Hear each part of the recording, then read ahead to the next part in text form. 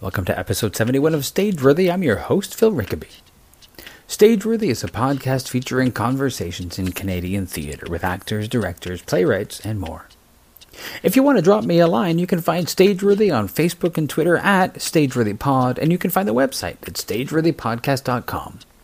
If you like the podcast, I hope you'll consider leaving a comment or rating on iTunes or Google Music or whatever podcast app you use. Ratings and comments help people find the show. My guest this week is Rosamund Small. Rosamund is a Toronto-based playwright and a member of the 2016 to 2018 Soulpepper Academy.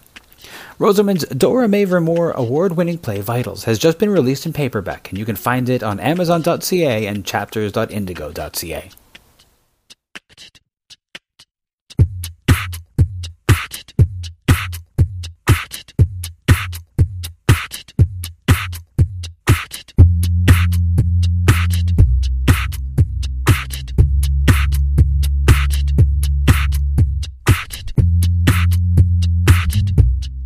I guess start with where I usually start with people, and that's where did you start with theater? Like, what brought you into this world? That's hard for me because it is really a part of my, the love of it, the love of theater and all sorts of performance is a childhood thing. My parents brought me to musicals, children's shows, comedy. I have a couple of really good memories of the Shaw Festival in Stratford and Noel Coward and Oscar Wilde. Like really, really, really for kids, I think they really get comedy, even if it doesn't it doesn't make sense that they would get it. Comedy that's from a different time or something. But if something's truly funny, like kids. I don't know. I loved that stuff. Well, I mean, on that front, like, I remember watching Bugs Bunny cartoons when I was a kid. Yeah. And growing up, realizing that all that humor is way over my head. But I still thought it was funny. Yeah, exactly. Yeah. Do you remember do you have a memory of what your earliest theater exposure was? I don't know if I could put them in perfect chronological order. There was one very terrifying memory that I laugh about a lot now, which was my elementary school. The parents would put on a show, and my parents weren't in it, but all these other parents were, and it was Dracula, and I was in kindergarten, and it was terrifying, and I have a really strong memory of that. Do you remember which Dracula script they were using? Oh, I don't know. I think probably the principal of the school wrote his own. Okay. Yeah. Okay. Yeah. Yeah, but it was really scary. And, I have a few memories that are not... Like, when you're really small, you tend to remember the really scary stuff. So I remember that. I remember seeing Beauty and the Beast when I was, like, maybe 3 or 4. And just crying and crying and crying. Like, it was just too big. But they're really, like, powerful memories. Like, really, really, really powerful memories, yeah. So you were exposed to a lot of theater quite young. When did it become a thing that you... Because some people they are exposed really young and they continue to be spectators. But yeah. Do you remember when it was that you decided that you wanted to make it? Well, should I hold this? Dishes and stuff.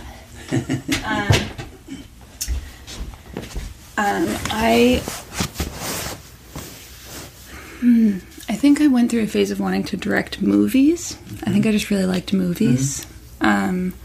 I never really wanted to be an actor. I just kind of wanted to be, a bit... I have a bossy streak, so I was really...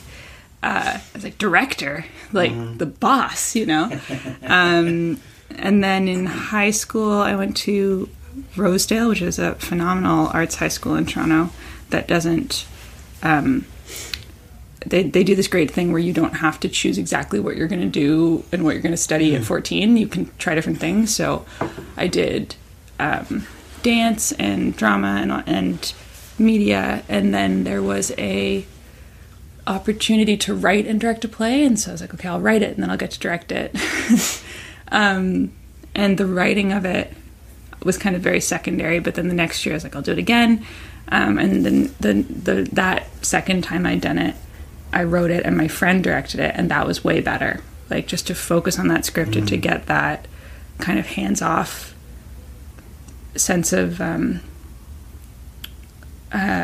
it's a sense of control, but also a really interesting arm's length experience to write it and not direct it. And I remember that one going up, and that one was better. That one was better than the year before, and people liked it, and that felt really good.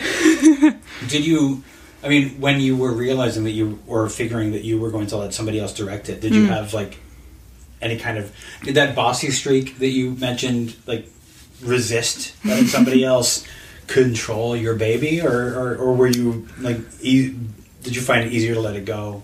I'm sure that it did. Like, I remember having, like, very intense conversations with the director about the choices, right? We were in grade 11 and 12 and, like, took ourselves, you know, our work really, really, really seriously, which now seems funny, but then again, I think 5 years from now, it'll be funny that I take my own work seriously now. So yeah, I'm sure I still had really specific ideas about how things should be done, and really, really, really specific ideas about casting and stuff, but also seeing what happens when you go away and come back and a bunch of really creative people have worked is, there's a sense of, like, gratitude and kind of surprise that can be so fun. Yeah. So you never wanted to perform your stuff. You were fine. You were, like, you really wanted to be sort of, like, either in the background, either the boss or the creator. Oh yeah. Perform stuff. I'd be, like, under my seat in the back row. Like. Were you always a shy person, or was it just, like, the idea of, like, being in front of people that you were shying away from? I don't know if I never used to think of myself as a shy person. I think it's just in theater. I'm shy for a person in theater. But that's, like, you know, crazy clown for, you know, office culture or something, right? I think it depends. You know, at some dinner parties I feel like the conservative librarian in the corner, and then I have dinner with my friends from kindergarten and they're all teachers and scientists, and my life is like this bohemian fantasy, you know, like they just, you know, I'm a mile a minute to them, you know, so... I mean, it's funny that you say that, you know, there's some, you know, all the outgoing people in theater. Most of the people that I've spoken to identify themselves as introverts, so it's like this strange thing that we imagine that all the people in theater are completely outgoing and really just, you know, would like to be home with a book or something, like not in a crowd of people. Which is, like, crazy, because I don't know about you, like, if I go to an opening, I'm out. The show's over. I'm gone. Yeah. I'm the whole schmooze thing. I'm not really into. Yeah.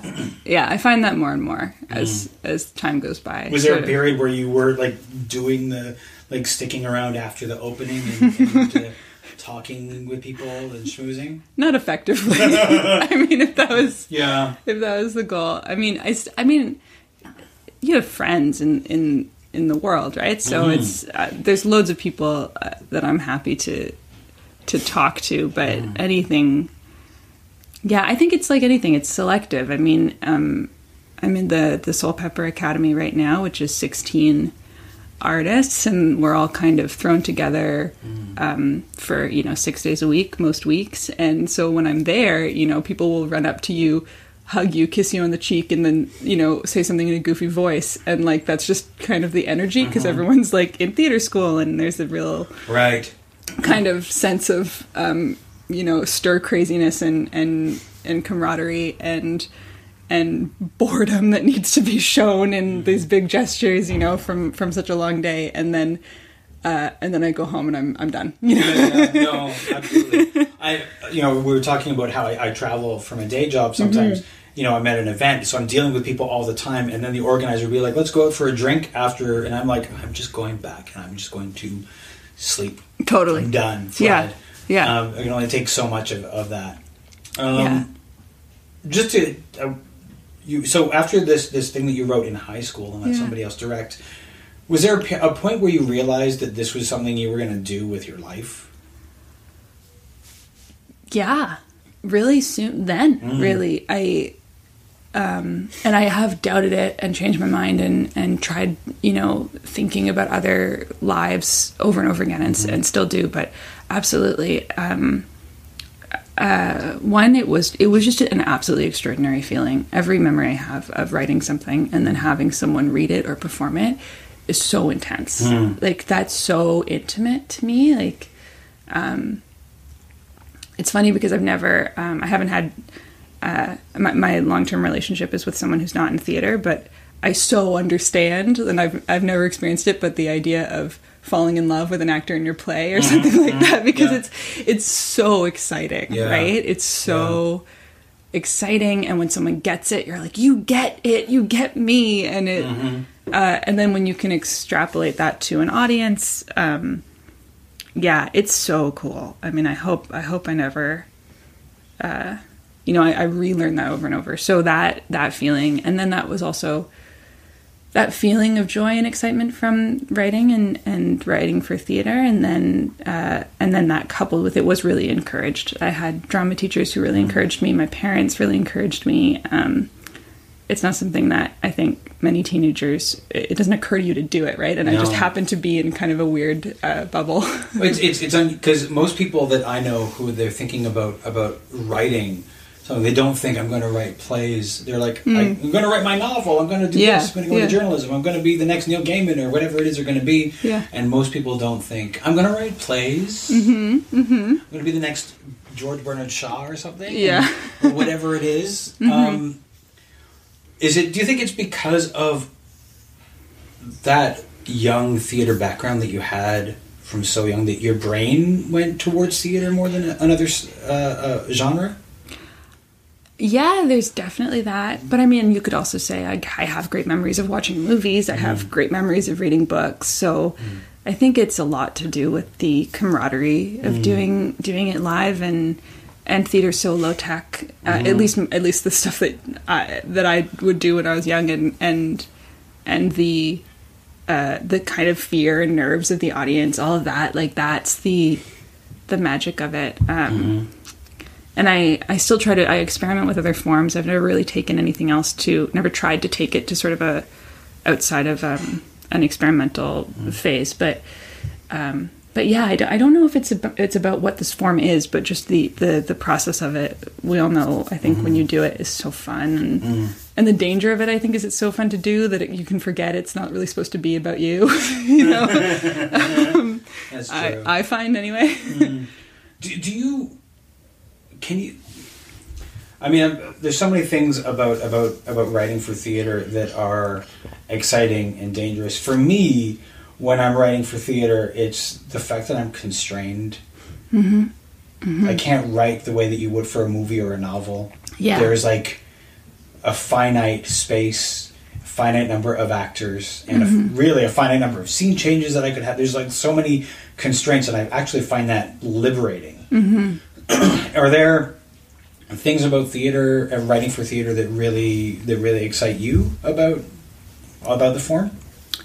Yeah, I think it's so dialogue driven. That's what I love. I'm not a very visual person, really.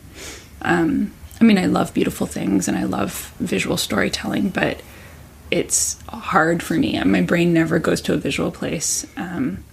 So theater is traditionally, not necessarily, but traditionally, the sort of 20th century Western theater. It's all about dialogue. It's about, and not necessarily, I think, not necessarily quippy things or clever things, but rhythmic things, and writing something in a way where you repeat exactly the right words so that you can catch the meaning the first time someone says it, and phrasing a sentence so that it's,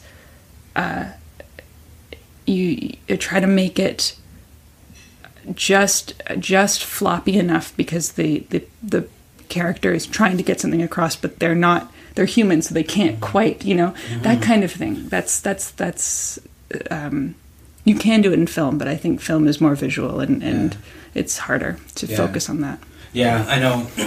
When I know people who, if they see a movie that obviously came from a play, they'll complain about it after. It's so talky. There's so much dialogue. It's like, well, that's this thing, and they don't want so much talking, which for me is like, it's kind of boring. Yeah. You know? Yeah. I love the excitement of dialogue. Yeah.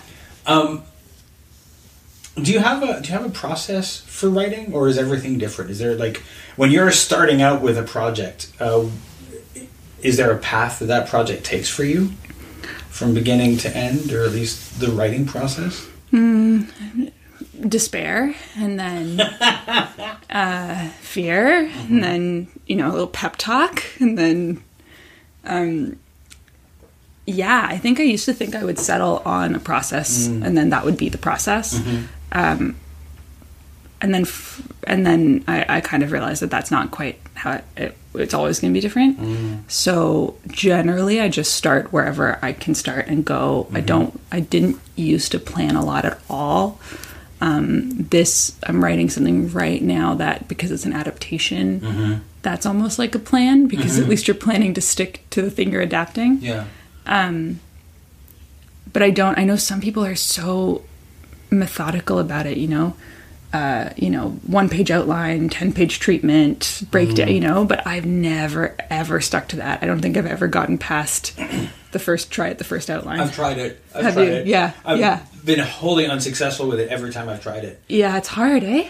I know people that works so well for them. And as soon as I start to do that, I feel like something tugging. It's like, I don't know if it's like the character or the idea that's just like trying to be more than just what's on the paper. Yeah. I end up just having to let it go and be whatever it's going to be. Yeah. And fix it later. Totally. Yeah. So much fixing. Yeah. Well, that was like one of the, like, I spent like so many years hating everything I wrote because it wasn't perfect on the first draft.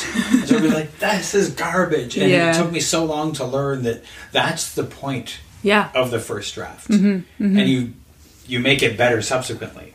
Yeah. And that was a hard one to learn. Did you have did you figure something like that out early on, or did that take a long time to figure out? I'm so hesitant to ever say, like, oh, well, I figured this out, because I know that the next time I'm faced with something that's not what I want it to be, I will spiral into, you know, I find myself sometimes like 2:00 in the morning, I've tried to write something, or I've reread something I thought was great from yesterday and it's awful. And I'm like online looking at things like, you know, like, oh, well, I could move to Poland, you know, like it looks, that's what a different life that would be. Like, it just like, I don't know. I've certainly been defeated and come back enough that I don't feel the same level of despair. But I've also abandoned projects and not been sure if that was the right decision, but I just did. I think we've all done that. Anybody who writes has done that. Yeah. And then you come back to it later and it's like, it's just not there anymore. Yeah.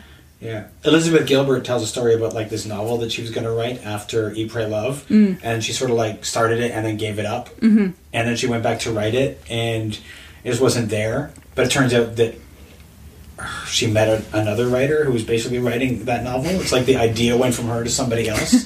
But it was like you have this finite period of time when the idea is flowing, and if you miss that window by giving up on it, it's hard to get it back again.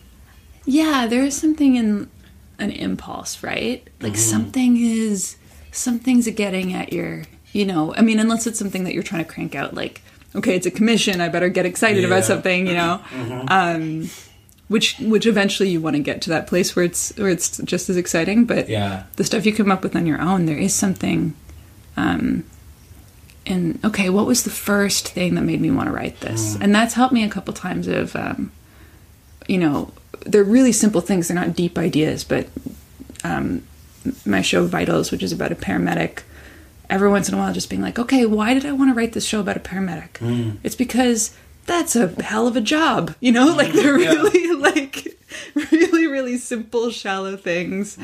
But, you know, it when I didn't know how to end the show, it would be like, the paramedic doesn't need to get hit, you know, get pregnant or get cancer, or because that's not what the play's about. What a hell of a job, you know, like that kind of thing. I mean, the idea of like letting it end in the way that it finally did, not like with a pregnancy or cancer or whatever, was that did you feel initially like you had to do something like that to end it, and eventually decide that it could just end? Yeah. Or, yeah. Yeah, I don't know. It's hard. I mean, it's a few years ago now, but I definitely remember with that play specifically, because it's a one-woman show and it's about all these traumas. Kind of this desperation to end my first draft, first of all, was like, because it was so amazing that the director and producer of it had said, I want to direct this, I want to produce this before I'd finished my first draft. And that's like, yes! And then immediately it was like, oh my God! I gotta get an ending, you know? Yeah. And bless him that he didn't read any of them and change his mind, you know? Because he could have. But yeah, the need to... I mean, every writer knows this, but I think especially in a one-person show, the sort of weird need to top itself... it's really tempting to go to cliche places. Well, because cliches are appealing for a reason, right? Like, a pregnancy is not interesting. It's just nothing to do with what the play was about. Yeah. And so that's why it's a go-to. But of course, a pregnancy is incredibly interesting if it's from a play about that. Yes. Yeah. But yeah, loads of, not even drafts that I wrote, but just ideas about something painful needs to happen and therefore it will be fascinating. And that's a really tempting trope. And I say that, it's funny, it's ironic that I'm saying this because of course the ending of Vitals is very painful. It's full of pain. So it's not as though I found some great light twist and turn, you know. Yeah, I mean, it's a play about a paramedic. There's probably going to be some heavy stuff in there. I'm curious about, I mean, a lot of people go to the point, they go and they write a one-person show so that they can perform it. As somebody who's not a performer, what was the draw of the one-person show for you? For Vitals, which I'd never written one before that, and I haven't revisited the form really since, I just started writing this voice, and I had met this woman who was a medic, and I'd read about medics. No other character presented themselves. And I think in the end that plays about loneliness. And I mean, what an automatic metaphor for loneliness, right? Yeah. To be the only character in the play. Yeah. And you know pretty quickly into the story that it's a one-woman show, which is in a way static, which can be really dangerous for those shows, but also you know that no one else is going to come and help her, right? There's nobody else in the show. So there's a meta-theatrical element of her being absolutely alone. And so that show really needed to be only her, right? It wouldn't be right to have somebody else in it. Because there's nobody else in her life. And I was given a one-person show as an assignment to write for myself, and I wrote something for me to perform at Soul Pepper, and that was really hard because I was writing for me to be me in the show, and it was much more of much more of an exercise in solo show. But Vitals is more like just a play that doesn't happen to have anybody else in it. You know? Yeah. When you were given the assignment to write for yourself, was the assignment to write in your voice? Like, not as a character, just to be very honest about something that happened to you? Was it, like, supposed to be autobiographical? Yeah. Yeah. Yeah. I've written autobiographical stuff, but you would have to, like, dig so deep through the layers of it to find the autobiographical stuff, and people who know me can find it. Right. But I've never really, the idea of, like, being like, this is what happened to me, just sort of, like, there's something that just makes me just sort of hits me in a very uncomfortable spot as a performer. Well, it's that thing of, it's you talking about yourself. Yeah. And, like, of course we'd love to talk about ourselves, but not too much and not right now and not to you, you know, like, or like I love to talk about myself, but only to someone I know will validate me back, and an audience, maybe. Maybe not. Yeah. It's so terrifying. Who were you performing that for? Like other members of the Academy, or did you perform it for like the public? No, it was closed. So there's probably maybe 60 people, but sort of invite based basically. So a very friendly crowd. But still just I lost my mind. Like the week before, I was just like, I remember my wonderful mentor there was stopped me in the middle of a kind of run through. I can't remember what he was going to say, but it just threw me so much. And it was really nice. Like he was supposed to, he was helping me. He was being sort of an outside eye director presence. And I was like, I can't fucking start again. Like I just like, and I didn't, have a tantrum, but it was, I don't have tantrums, I'm not a, but that part of you that's like, can't you see that I'm absolutely in crisis trying to read my 20-minute play? Like it's ridiculous. Yeah. How was it performing that? It was actually great. Yeah. I don't know why, but my nerves really disappeared about the day before. Oh, the day before. Mm-hmm. Okay. Yeah. That's good. Yeah, it's weird, eh? I performed my first solo show this past summer in Hamilton, and I was fine up until the day of. Yeah. And that's the day I was like, this is the day I vomit. This is the day I just, vomit everywhere before I do this thing. Did you convince yourself you were dying? I didn't convince myself I was dying, but I thought that... I remember crossing the street thinking, if a bus hit me right now, it might be better than doing my show. It was just like, so terrifying. You're like, well, they can't make me if I'm like if I need to go to the hospital, then too bad. Money back. Like it's it's so your nerves went away the day before, and you were able to perform it, and not being a performer, how did somebody who purposefully did not want to be an actor, how was it having to perform that? I mean, when I say acting, kind of off the cuff, what I generally mean is disappearing into text, right? Mm-hmm. What I mean is a kind of, as I said about dialogue, sort of 20th century Western idea of you're going to be on stage and pretend that I'm not here and have this conversation as though it's really happening. Mm-hmm. And that wasn't what I was doing. Okay. I was, up there by myself, kind of doing a bit of a clownish kind of, not clown, but a bit of a, I'm going to be really, really, really, really serious and tell you this really, really, really funny story. Mm-hmm.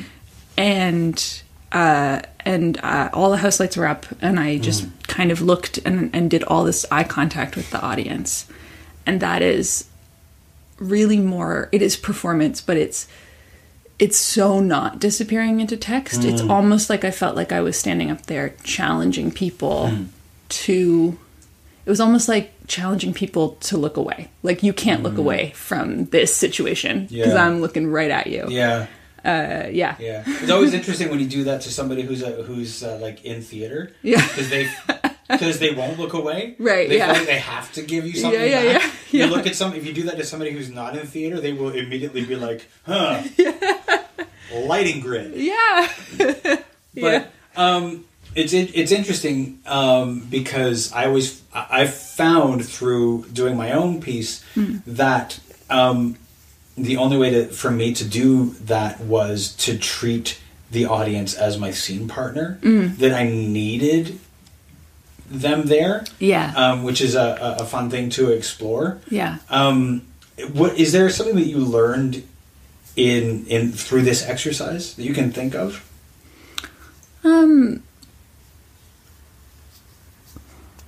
It's funny to learn.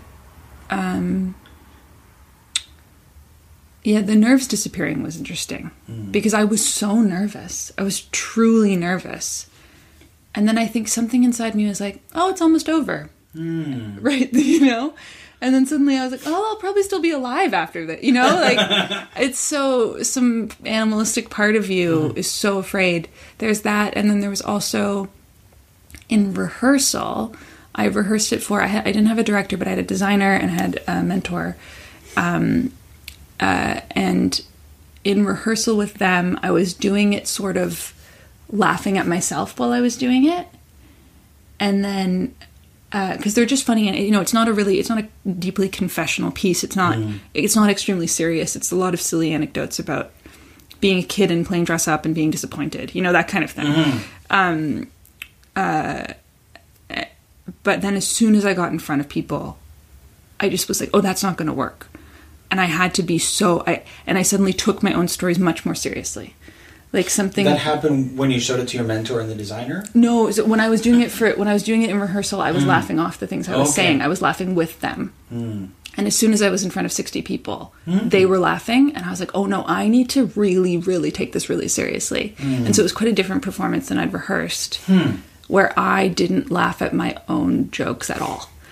And the audience laughed much more than my rehearsal audience. So something about that group of people, it was more, it was more akin to stand-up. And I know some stand-ups laugh at their own jokes, but mostly in stand-up, they take the anecdotes they're telling very, very seriously.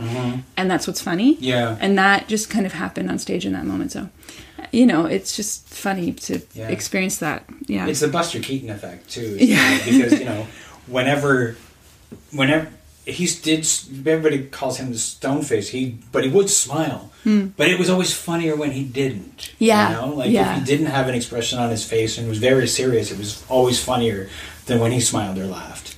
Yeah. What is that, eh? That's so funny. I don't know what it is, but there's something, I think it might be rooted in Schadenfreude, like that whole idea that if it's happening to you, I feel better, sort of thing. And if they don't react like it's funny, then I think we feel it a little bit more. Yeah, it might be something like that. Yeah, but I don't know. Yeah. I want to jump back just for a second about the writing. Did you?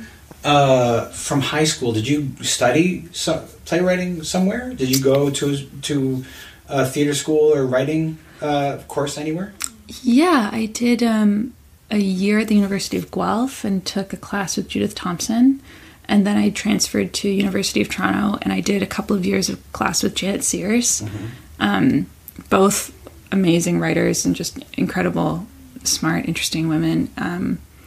And Janet particularly stayed and for years, just out of the goodness of her heart, read drafts and helped me with stuff. And she did this incredible thing that I don't think you're allowed to do anymore, where I think she called it an independent study, and I just kind of show her drafts of a play, and then she gave me like a 98%, and that was one of my fourth year courses, which is probably the only reason I ended up with a decent average. But yeah, I did. I took some of those formal classes, but a lot of structural things, sort of more. Those classes were very free and very, especially when the teachers trust you. Generally, they're quite free. So a lot about authenticity and honesty and just thinking about what the play's about. And then now I'm in this program at Soul Pepper, which is sort of a combination of school and work. And that has been great because there's access to a lot of structure, which I do understand why people resist traditional structure, but I think learning it can help you. It can help you learning a 3-act structure, learning, we took an adaptation masterclass and learn just things that you're doing without realizing it anyway, about twists and turns and 3 acts and that kind of thing. So it's... The previous stuff has not been focused on structure, and Soul Pepper has given you sort of the grounding? Yeah. I mean, it's not all they do, but it's just been something that I've never had before that is available. There's Guillermo Verdecchia, who's the mentor that I've mentioned before. He's just so perceptive about just events and order and action and that kind of thing. He's so clued into those things and also clued into different ways of doing it. So he understands, for example, that a 3-act structure in a screenplay is just one kind of structure, and there's a different kind of structure from a different culture and a different kind of structure from a different century. And so having access to that perspective is awesome and been very new for me. Did you find yourself, when you were working with the structures, resistant to it? Because it can be difficult, like when you're forced to do something new that's unfamiliar, it can be difficult to like just sort of go with it. Yeah. Did you find yourself pushing against it? I haven't been given assignments that have to stick exactly to anything. It's more just the resources. like taking, you know, a couple of classes on adaptation from someone who's done 10 adaptations. Michael O'Brien was his name. Right. And just having access to what he does. So I haven't been, no one's forced me to do anything in any particular way, but it actually felt so freeing to have someone say, you know, this is so about a third of the way through, there's a big twist and turn, and then by halfway through you can't turn back, and you know, that kind of thing. Yeah. And has that been like new for you to have people like suggesting these sorts of things? Yeah. It's funny. It's not been a part of that formality has not been a part of the way I've worked before. I've had tons of notes and tons of dramaturgy, but just that particular thing that is so common in film, I don't think is so enforced in theater, and I think that's really great. But it's been cool to learn it at least. Yeah. It's interesting to think of. I've read it a lot in, like, you know, during every so often I'll be like, I must read all of the writing books I can. Right. Yeah. Which is really my way of not writing, but like feeling like I'm doing something. So I go out and I'll buy like all of the writing books and I'll read all the writing books and I feel like I'm productive. Right. And then, but I'll once I start to try to put like the 3-act structure that's being talked about into practice, I'm always like, I can't. I do like this little tantrum internally. It sounds so easy, but it's so hard. I feel like reading a screenplay book, people must think they can write a screenplay, and then they don't. But if you try, you realize it's so much harder than it sounds in the book. Well, the book always makes it sound easy. That's why they're selling the book. Yeah, you know? Exactly. Yeah, that's why people buy it. Yeah, like Saving the Cat or whatever, Save the Cat. Right, which is a book that everybody always recommends, and I've never purchased because I feel like it's just another one of those books that's gonna make it sound like it's really easy to write a screenplay, and it's not easy. Yeah, exactly. Yeah. Well, you've gone a step ahead of me because I don't think I've ever finished one. They're on my bookshelf. Oh, I mean, there's a bunch I haven't finished because eventually I say, you know, it's just an excuse not to do this stuff. Totally. Yeah. In terms of when you joined the Soulpepper Academy, was there something that you were hoping to get out of the experience? I feel like I've mentioned a lot of it. It was a lot of interest in adaptation. That's huge, and a lot of what they do, because they do have this mandate to be somewhat grounded in a classical canon. So when they do new work, it's often. I think Albert Schultz explained it to us once. His way of looking at it is you look at what's come before and then you look forward with that knowledge, which is such a beautiful way of thinking of it. So they really have this. They're interested in being in dialogue with the Western canon. So the Greeks and Shakespeare and all the way through to the 20th century, they're interested in finding new ways to be connected with those works and connected with other, other forms of literature and art and politics. So I just saw their production of Human Bondage, which I think is so amazing. And that's a very, very new adaptation, staged in this incredible way with the ensemble making all the sounds and the shapes of the story, but it's actually a 19th century British novel, right? So learning that kind of work was of interest to me, but also a huge departure for me because I've done and so happy to continue also to do really new work, really, really contemporary work, really out of nothing original stuff and immersive stuff and site-specific stuff. It wasn't out of a wish to stop doing that, but just kind of to expand the arsenal as much as possible. Yeah. Was Vitals was originally a site-specific? Yeah. Was that your initial intent to do it site-specific, or did it become that? It was always going to be site-specific, I think. But I hadn't thought a lot about what that meant. I'd seen a play called Mr. Marmalade, which is an American play, but Outside the March, which is a company I've worked with a lot, did a production of it that Mitchell Cushman directed, and it was so awesome. Oh my God. Like, when you think of a show that you just loved, like I think of it and I just kind of get really excited because it was just so cool. It was set in a kindergarten classroom, and the audience was kind of following the characters through this kindergarten classroom, and everything sort of weirdly miniature, and it was so eerie and beautiful. and I think just seeing that show, I think it was my first site-specific show, made me want to do something like that. And then because the show was about a paramedic and it was so contemporary and so Toronto, it felt really natural that it be out and about, kind of. Yeah. The very first drafts of the script would say this play can be anywhere, but it needs to be in Toronto outside, or it needs to be something like that, or in a big city, you know, somewhere. And I think my original idea was it's going to be so low key, it's going to be a one-person show that you can do anywhere. Like, we can do it in a house, we can do it in a bank, we can do it in a cafe. Which is really ironic because it did become a site-specific show, but a very non-portable, like, expensive, difficult, very specific to one location show. Right. With, like, you know, 12 other people kind of doing silent stuff around, an ambulance and a dog, and, like, I don't know, it felt like a helicopter, and, you know, like, it kind of, it felt, I mean, to me, it felt like being, like, on Broadway or something. Yeah. But, yeah. It was read as part of the Play Me podcast. And, you know, speaking earlier as we were about how, you know, theater is so dialogue specific, to take a play that was so site specific. Yeah.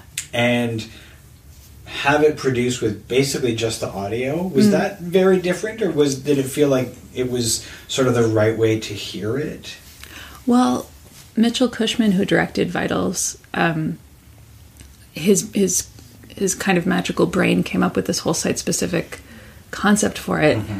But part of that concept was actually that the audience hear the character the whole time, but not necessarily see her. So in the original production, audience members had earphones, and as they walked around, they had live broadcast from the main character. So they saw her speaking, and then she would disappear into the house, and you would explore without her, but you would hear her talking in your ear. Okay. So actually we had almost an element of something similar to a podcast really incorporated into the show. So I think, I mean, he picked up on that auditory nature of it really quickly.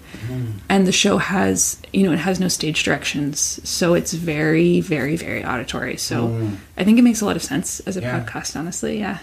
Yeah. Did you listen to it? I did, yeah. How was it? Like, listening to it, as the author listening to it, how was it? I liked it. I listened to it while I was walking around. I think, well, you know, walking to the grocery store and walking back, and a cool thing happened where you hear ambulances all the time and you don't notice, and then you know, that kind of thing. So I had a couple of things from the outside world interrupted in a really cool kind of coincidental way.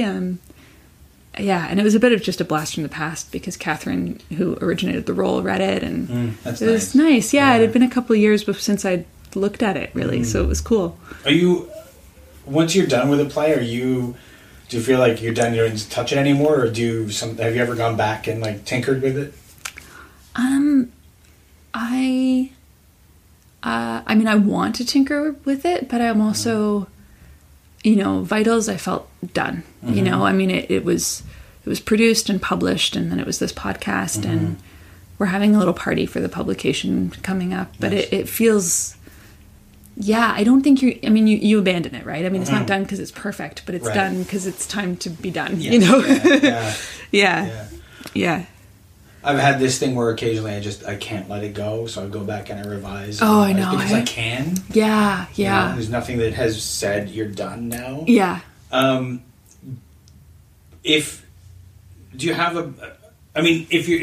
something's getting produced, you have like it must be done by this time, but if you don't have like that date, do you find that you can just like tinker and tinker and tinker until you're tired of it, or like if it's not being produced? Yeah. Well, yeah, I mean, I'm trying to think. I'm so not motivated if there's no production, honestly. Like, there's nothing in a drawer, you know what I mean? There's no like brilliant thing waiting for someone to be interested. So much of it is about, well, it's got to get better because people are going to see it, you know? Right. Yeah. That and the motivation of the collaborators, right? I had Mitchell next to me, you know, reading drafts and this and that and asking questions, and then we did that again with our show Tomorrow Love, which was even way more writing, like hours and hours and hours of writing, and both of those, I think if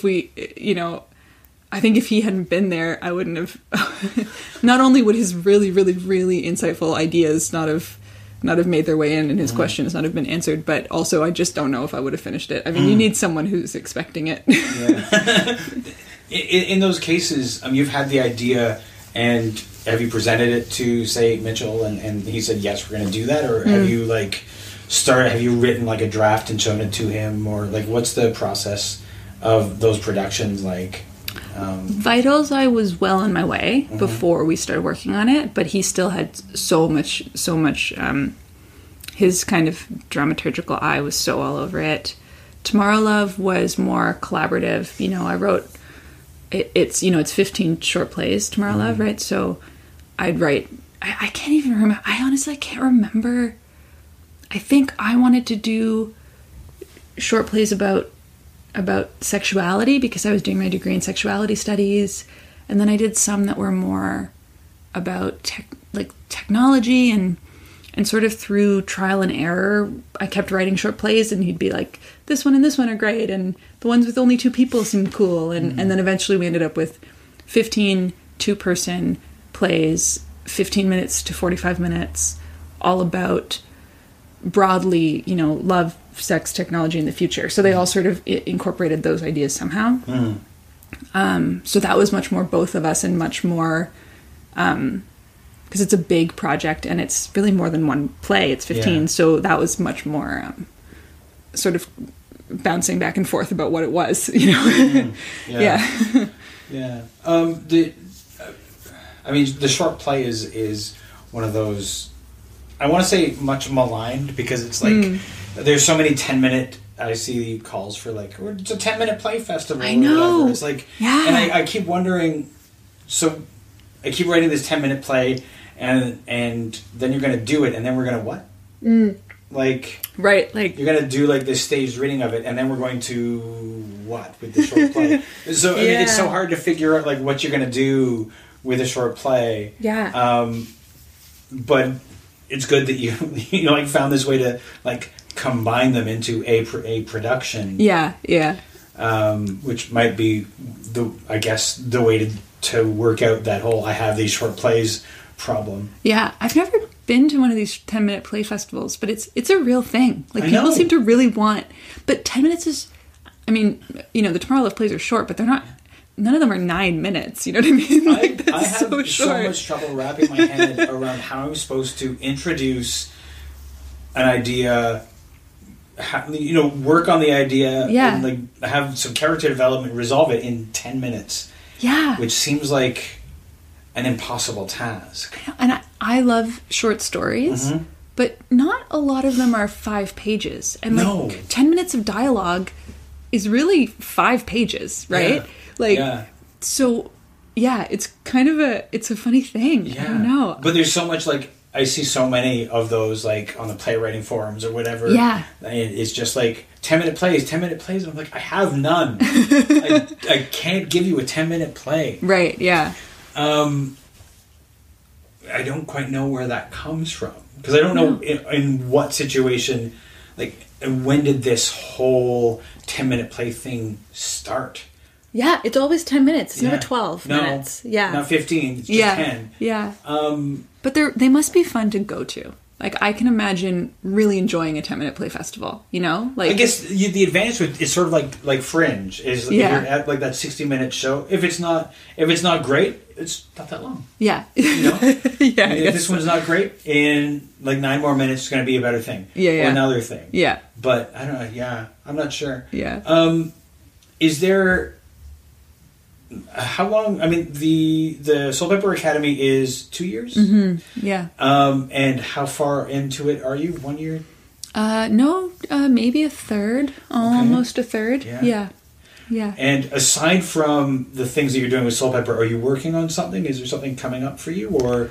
No. We just closed Tomorrow Love. It feels like forever ago just because it was such an intense thing. But it closed December 18th. So, and then I'm right into, the academy's 12 hours a day, right? So it's, when I'm doing my job well, when I'm writing properly, when I'm writing there, the way it's the most beneficial to me is if I stay at my desk and stay and work at night or work in the morning. They're not slave drivers, but that's the way to get the most out of it, I think. Yeah. So trying to really commit to those projects that you get to do there. They're not just practice. They're practice in the best sense. They are I don't know if this seems kind of pretentious, but they're the practice of it, right? Mm-hmm. So I'm completely in there and really making that the world it's kind of great. Like I'm writing a short musical with James Smith, who's a composer in the program, and that's it. That's my whole world. That's my whole day. And it's great. Is a musical something you ever thought about writing before? Yes. I love them, and people always look at me like they're surprised because they think playwrights should be above them or something. No, my best friend in the whole world is Britta Johnson, who's I think about to become quite ridiculously famous. And she wrote a musical called Life After that's coming up next year at Canadian Stage, and I don't know if it's. I mean, I always did love musicals, and I see the silliness of them. Like I see why people make fun of them, but it depends on the musical, and it depends how open you're willing to be with them. I think, but the good ones. I definitely see what you're saying, and I think when people are thinking about the silliness of the musical, I think they're thinking of like the Noel Coward era when it was just like this scene exists to get to this song. Sure, yeah. It's like so like it's so contrived and the songs are so empty and silly. Yeah. That it just seems ridiculous. Yeah. And they're not seeing like a Sweeney Todd or a Hamilton or something like that. Yeah. Where it can be this like. Oh, that's right, Hamilton. Maybe I'm wrong in thinking people think they're silly because it's clearly it's back, right? But, it's like the funny thing is that Hamilton was like last year, and this year the show that the Broadway people are talking about is Dear Evan Hansen, which is a more traditional show. Right. It's more dialogue and some songs and that sort of thing. Yeah. It's but I mean Hamilton is still Hamilton, but it's like last year. But I think. Outside of Hamilton, because I know people who are like, I don't do musicals, but Hamilton, like other stuff, trying to convince people of the value and the entertainment value of musicals that are not that play can be a challenge sometimes. I know they're so. I mean, what could be more phenomenal than people using music to express a story? I mean, it seems so natural to me. It seems as natural as design. It seems. Yeah. I mean, I love dialogue driven plays, but when they go wrong, I don't know. They're not. Music is beautiful, right? It's so beautiful, and why shouldn't it be beautiful? And there's a certain. I think in some ways, musicals allow us to be like Shakespearean. In like the breadth of emotion and things like that in a way that sometimes straight up dialogue doesn't quote unquote allow us anymore. And the music can underscore things that the dialogue, just straight up dialogue play can't. Oh yeah, absolutely. Are you writing lyrics or just the book? No, it doesn't. It's not. I don't think we have a lot of real songs in it. It's more. It's more like I'm writing a weird play, like a very weird play, and then James is. We're still just working on it, so we're figuring out what kind of musical it is as we go, which is cool. Yeah. But he's done things like take a line of dialogue and find the rhythm of the line of dialogue. So I can't remember the example he gave, but if the line is, he wondered if he was a good man. It's like the rhythm is do do do do do do do do. Do, and he's writing music like that, like with that rhythm, which is inspired a bit by London Road, which is this amazing verbatim musical. They did the Canadian Stage a couple of years ago. Yeah. So I don't know. I think we're still figuring out if there's going to be a lot of lyrics. There might be some, but it's more integrated than that. Like we're working more together than that. Nice. Yeah, it's cool. It's really cool. And I mean, it sounds like you've got this really close working relationship with the composer in a way that I think it must be kind of ideal for like working on this sort of thing. I think a close working relationship is always the ideal. I mean, my collaborative work with Mitchell Cushman on our immersive shows, where he's the director, but it's really our show. You know, it's you know, Mitchell and Roz presents. You know, like until we're in rehearsal, and then there's the actors, the stage manager. I mean, everyone's on the team. But in terms of the planning, it's not my script that I hand over and then it's his turn. It's our show, and then and I do feel that a mirroring of that excitement and that partnership with James, and that's I think more and more what I look for. I find that well. I know some people love a big ensemble and they want to devise stuff with 12 people. I really find like one person's good, you know. I think. I mean, one of the reasons. I mean, one of the things you mentioned earlier was like with theater. There's all the people. Like it's like more collaborative than some other forms of writing. So like having somebody to work with is like one of the joys of creating theater. Yeah, it's not like a screenwriter alone writing it, who then gives it to the studio, gives it to a director who makes all their changes that they want, and then it's done and that writer's gone. Yeah. It's the playwright is a little more integrated than that, which is great. Yeah. I mean, it's all I know, really. It's my only experience, but I think that's what keeps, at least I think it keeps me sane. You know, that there's there's two of us on this boat, you know. It can be a little, you know, one person can fish the other one out of the water or something. Yeah, exactly. Exactly. Yeah. Are you on social media? A little bit, yeah. I'm not super active, but a little bit, yeah. Can I ask you Twitter handle? Sure, it's @smallrosamond. And do you have a website or anything? I don't have a website. I have Facebook. Okay. And people can message me if they want. Say hi. Okay. Yeah. Great. Yeah. This has been a lot of fun. Thank you so much for talking with me. Oh, thank you. It's been delightful.